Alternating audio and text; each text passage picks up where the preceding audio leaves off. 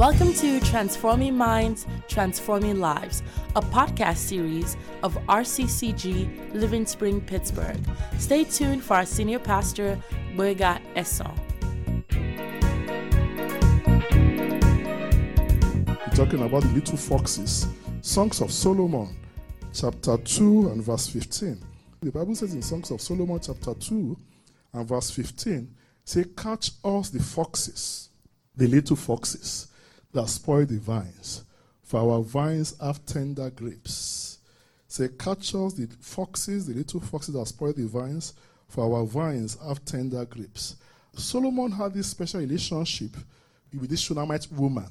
Out of the several women Solomon had, he just had this special woman that he just defers to. He loves her mightily.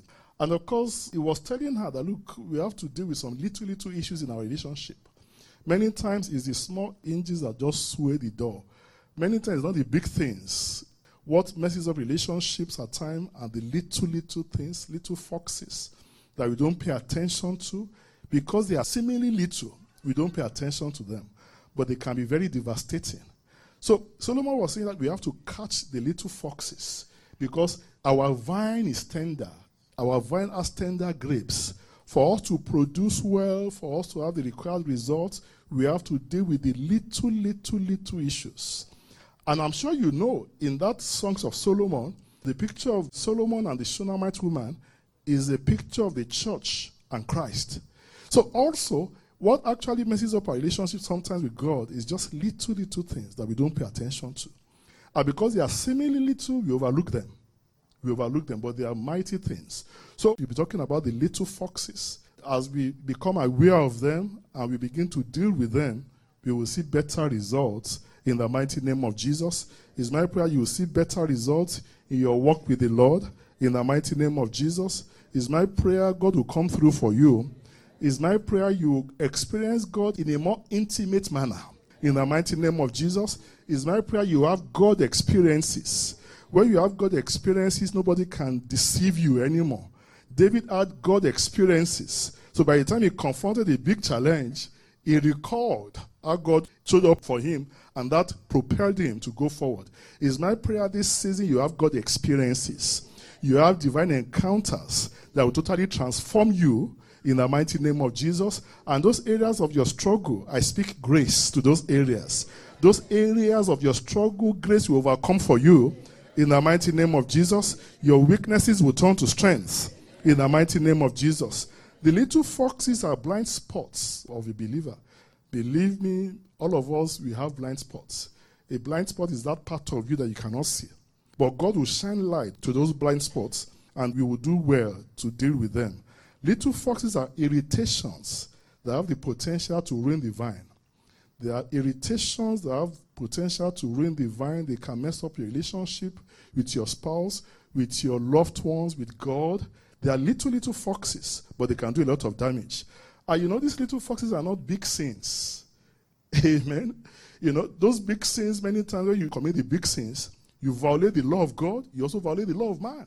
When you murder, you violate God's law, you also violate the law of man. So when you murder and you get caught, you go to jail. That's big deal. When you defraud, when you cheat, you violate the law of man, you also violate the law of God. When you commit adultery, you violate the law of God, you also violate the law of man. So these little sins, at times, you are not violating any law of man. Being proud doesn't violate any law of man. Being envious doesn't violate any law of man. Being greedy or being covetous doesn't violate any law of man. So that's why many times we don't pay attention to them. When you commit the big sin, you know you're a sinner, you know you're in trouble. But these little things, many times we overlook them because most times they don't violate the law of man in most cases. They are weeds. Little foxes are weeds. If you allow them to grow, they will choke the good seeds in your heart. Little foxes are weeds. If you allow them to grow, they will mess up the good seed. Many times you see farmers after they plant, they will go and weed. Because if you don't weed out the weeds, they will also be sapping nutrients from the soil, and what is meant to go to the good seed will be diverted. Over time, so you won't have a best yield because something is competing with the good seed. But when you begin to weed out the weeds, what happens? The nutrients can flow to the good seeds, and then you have a bumper harvest. It's my prayer in your life you have a bumper harvest. You have wonderful results to show in the mighty name of Jesus. Little foxes are eating sins of the heart. Nobody can tell what you are thinking, but God can tell. They are eating sins of the heart. They operate mostly in the thought realm, but they are nevertheless quite devastating. Of course, the first one is envy. The dictionary says that envy is a feeling of discontent or resentful longing aroused by someone else's possessions, qualities, or luck. In other words, envy is a feeling of discontent or resentful longing aroused by someone else's possessions, qualities, or luck. There's nothing wrong in admiring your neighbor. There's nothing wrong in admiring maybe what your neighbor have. But when you now begin to feel ill, when you now begin to nurse bitter thoughts, to nurse bad thoughts towards your neighbor because your neighbor is seemingly doing well and you are not having the results he or she is having, and you begin to wish the person bad, you begin to harbor those thoughts, envious thoughts, it is very dangerous. It is a weed. Saul was a king. At some point in time, after David overcame Goliath, he became popular in town. And they were singing, the women were singing, God bless our women, that Saul had killed thousands, but David had killed tens of thousands. They applauded him, and King Saul was furious. He was a king. And he left his national duties and began to pursue this boy. A whole king. He has the whole nation in his hands. He became envious, jealous, because somebody was seemingly more popular than him, and he was pursuing this boy. He left national duties and was pursuing a small David. So envy, if it's not dealt with, it will open the door to murder. It will open the door to character assassination. It will open the door to several other sins. As a matter of fact, the Bible says in James chapter 3, verse 16, James 3:16, that where you have envy and strife, there is confusion and every evil work. Everywhere you see envy in operation and strife, there's every evil work there. Nothing will be missing. So if you have a house that the husband and wife are in competition, they are envious of each other, maybe siblings are in sibling rivalry, they don't see eye to eye, you will see every evil work there. Every evil work. Saul left national duties and he was pursuing a boy because he was envious, he was jealous. Very serious matter. Envy, jealousy is a very serious matter. Cain was very jealous of his brother. He brought an offering to God. It was not acceptable. It was not a good offering. And God, he ignored his offering. But Abel brought a bumper offering to God, very choice, very nice, and God accepted.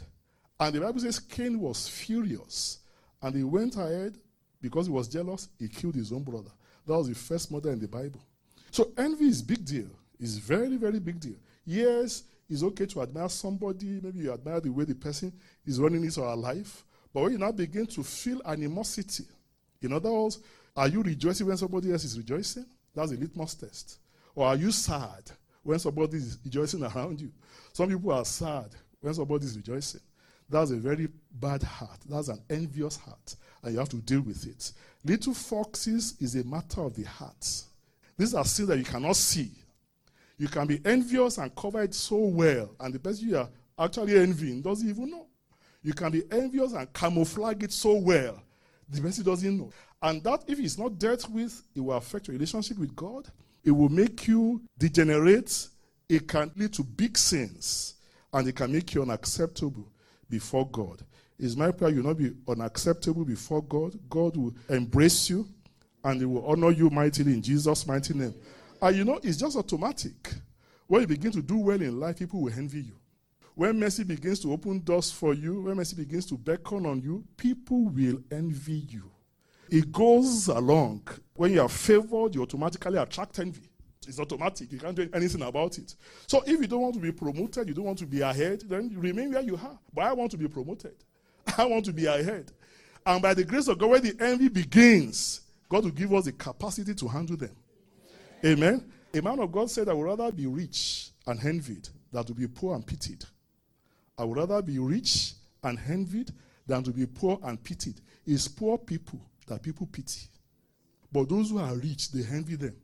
It's poor people that people shake their head horizontally for. But those who have results, those who command results, people nod vertically for them, that you're on course. So people will nod for you vertically. In the mighty name of Jesus, you will command great results. And when the envy begins, you will be able to absorb it so well in good faith. You will not retaliate tit for tat. You will overcome evil with good. In the mighty name of Jesus. David didn't kill Saul. 2 times or 3 times, he played to his hands. But rather than dagger him, he just overlooked him because he was a favored child. So I'm saying again, people will envy you. It's a good prayer to pray because when you don't have results, nobody reckons with you. By the time Isaac was having results, Genesis chapter 26, even the Philistines, a whole country envied him. They tried to harm him. They couldn't harm him. They dealt with him so massively. On the long run, they had to come and bow before him. It's my prayer your enemies will bow before you. Your opposers, they will come bow before you. In the mighty name of Jesus, God will set your life on course. He said you are the city set on a hill. And because you are on course, oh yes, you'll be above only. In the mighty name of Jesus. For where envy and strife is, there's confusion and every evil work. Please check your heart from time to time. Are you rejoicing when people are rejoicing? When somebody just gets a breakthrough, are you truly happy? When you are not truly happy, begin to pray to God to help you. One way you can actually overcome is by praying for that person. When you are not happy with somebody, pray for the person. Pray for the person. It's a test of the heart, but God sees everything. When you are not happy when somebody else is happy, that's not a good sign. Because, in other words, that means you are blocking a flow. You are blocking a miracle. Because God is love. There is no envy, no hatred in God. So when God looks down, he wants to bless. He sees darkness in your heart. Say, no, this one is not ready yet. So we don't harbor envy. These little foxes, they are there for us to check our heart. They are the sins of the heart. They are things that nobody can see. And just like I usually say, the heart of the matter is a matter of the heart. Amen. Come on, let's shout hallelujah. Hallelujah. The Bible says in Mark chapter 15, verse 10 to 11, that the chief priests, they handed Jesus over to be crucified because they envied him. They would rather release a criminal to go than to allow Jesus to go. And it was basically because of envy. Why they nailed Jesus was because they were envious of him. He was getting results they couldn't get. They saw him healing the sick, opening blind eyes. They couldn't do that. They were priests, but they were dead woods. So they were not happy with him, and they ganged up. Envy against Daniel. I mean, you see it all over the Bible. All over the Bible. The same thing about Paul. Acts 13, 44 to 45. Acts 13, 44 to 45. When the Jews, when they saw the multitudes that Paul was commanding, they envied him. They planned against him.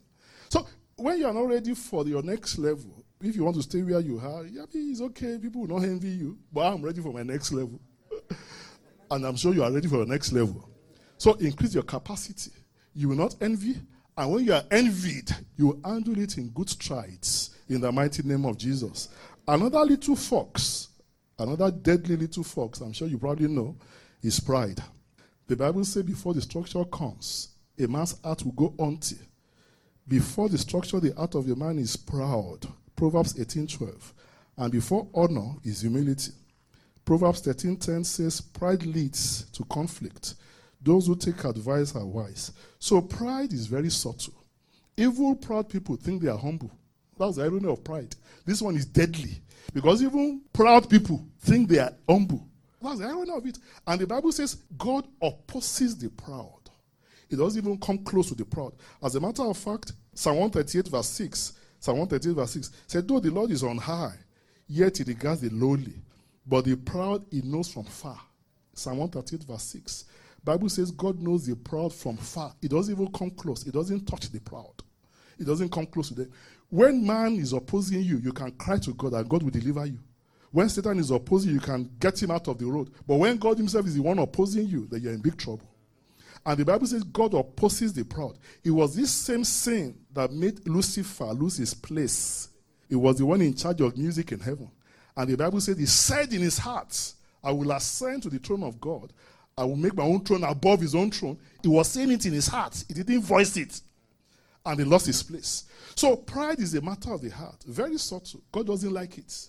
There are some things that God doesn't like. Proverbs chapter 6, you will see there. A proud look is one of them. Proverbs 6 and 16 to 19. 7 things God doesn't like. He doesn't like a proud look. So pride is a very major issue. Yes, all of us have self-pride, but pride is something you have to deal with regularly. When you start feeling superior, when you think you are better than your neighbor, that's a clear sign of pride. You look at yourself and you compare yourself, this one is not even up to me. Because you have a few things, this one is below me. When you start feeling you are superior to your neighbor, that is a clear state of pride. How do I know proud people? Proud people never ignore insults. When you insult them, they give it to you back. It's tit for tat. Proud people are always fighting. Very irritable. Because they can't ignore insults, they are very irritable. So when you see yourself always in a conflict, in your family, you are the one fighting everybody. In the church, you are the one fighting everybody. At home, you are the one fighting everybody. You are proud. Because underneath pride is anger. So when you're a short-fused person, you have to really pray hard and watch yourself. So when you're always the one quarreling or the other, you're always the one fighting everybody. You are keeping malice with so many people. They are not the problem. You are the problem. Because somehow pride will always lead to contention, always lead to argument, always lead to destruction. Pride will make one to think he or she is being cheated. Pride will make you think you are right when you are actually wrong. Prideful people find it difficult to say sorry and to apologize. Proud people never. They find it difficult to apologize. If you find it difficult to apologize, you're a proud person. Even when you have done wrong, and you know you've done wrong, to say, please, I'm sorry, and you don't do it, that is pride. Many become proud when they begin to ascend the ladder of earthly achievements. Many, not a few. When people begin to do well in life, they have more money, they have more status, more position, they now begin to look down on other people. They feel superior, not knowing that whatever thing you have is given to you by God. Never you forget that. Whatever thing you have, whatever thing you become in life, it is God. The intelligence that you brag about is God. Whatever thing you have, your children that you brag about, it is God. So whatever thing that makes you think, whatever thing you are proud of in your life, it is given to you from heaven. So you have no reason at all to be proud about it. When you always look down on other people, that means you are proud. 2 prideful people in marriage will always end in divorce. Because proud people find it difficult to submit. They don't submit to authority. They don't submit to authority in the church, submit to authority at home, they don't submit to authority at work. They find it difficult to submit to authority. And the Bible says, submitting yourselves one to another in the fear of the Lord. So in marriage, you always have to submit. When you say marriage that has been 45 years, 50 years, those are people who have actually learned to forgive and to submit. Ephesians 5:21 says, submitting yourself one to another in the fear of the Lord. So proud people find it difficult to submit to constituted authority. They don't. Many times when you see a divorce occurring, it's because 2 people are proud. Nobody is willing to take it on. Prideful people find it difficult to submit to authority, whether in the home, church, community work. With pride, is always I, me, and myself. Proud people don't care about anybody else except themselves. That's very bad. Proud people find it very difficult to serve. They would rather be served. Very difficult to serve. They don't serve. They want to be served. I'm just telling you how to know that you are proud. When proud people are not giving due recognition, they get very angry. In other words, you're in a place, they don't give them due recognition. They get angry. They can storm away from the place. Pride can take you away from your place of destiny. Believe me, this is very serious. So in other words, because you are proud, God says, stay here, stay in this church. But one day pastor preached, and you think pastor is talking to you, and you get very furious. So what does he even think he is? I'm not going back to that church. And mind you, that church is where God has positioned your blessing to be. So pride can easily transplant somebody to a place that is not God ordained. Because proud people are not patient. They can't be, they are not patient. Pride. God can't touch a proud person from far. And you see, pride is a characteristic feature of Satan and his cohorts. What rules in Satan's kingdom is pride. Is the authority there and is looking down, mankind looking down, everybody. That's Satan. It was that same pride that threw him out of heaven. But guess what? One of the dominant qualities of God is humility. It's amazing. It's amazing. That place we read, Psalm 138 verse 6 says, even though he's the Most High, he has regard for the lowly. Grace. What grace means is that God came, he stooped to conquer, he stooped to uplift us. So God came from heaven, became man, mind you, and being found as a man, he humbled himself even to a shameful death by dying on the cross. The death on the cross was a shameful, derogatory kind of death. And that was the death that Jesus chose to die. He was born in a manger, in a sheep's stable. He was born in a city called Bethlehem that was inconsequential. It wasn't even on the map of Israel. It was a little city, inconsequential.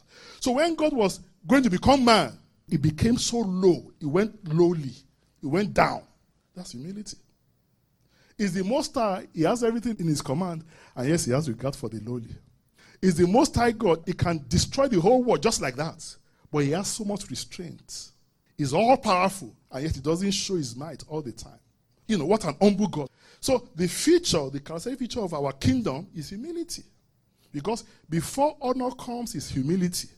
What opens the door for honor to come to you is your humility. It is humility that opens the door for honor to come. For God to honor you, for man to honor you, you must be humble. And you know, in the kingdom, the higher we go, the humbler God expects us to be. Is the Most High. And yet he regards the lowly. Those who are proud, God opposes them. It's my prayer God will help us deal with the little fox of pride in our lives in the mighty name of Jesus. Pride will not take us to hell in the mighty name of Jesus. God cannot help those who are proud, but he gives grace to the humble. He cannot help those who are proud. Those who are proud will not repent of their sins because they are stiff-necked. They are set in their own ways. They are cast in stone. That will not be your portion. In the mighty name of Jesus, God will help you. He will also help me. The Bible says in 1 Corinthians chapter 4 verse 7, 1 Corinthians chapter 4 verse 7, and what do you have that you did not receive? Now, if you did indeed receive it, why do you boast as if you had not received it? So what do you have that is making you think? You received it. So why are you going around as if you are self-made? In our kingdom, nobody is self-made. It is God-made. Because everything you have from your infancy, it was God that has been watching over you. Whatever thing you have become is just because of purely the grace of God. So we are not proud people. We are humble here. And God will help us to be humble in Jesus' mighty name. And if you have seen yourself in all those things I listed out, please begin to work on yourself. Proud people are very irritable, difficult to live with, always fighting, always fighting. God will help us in Jesus' mighty name. Thank you for listening, and make sure you subscribe for more great podcasts.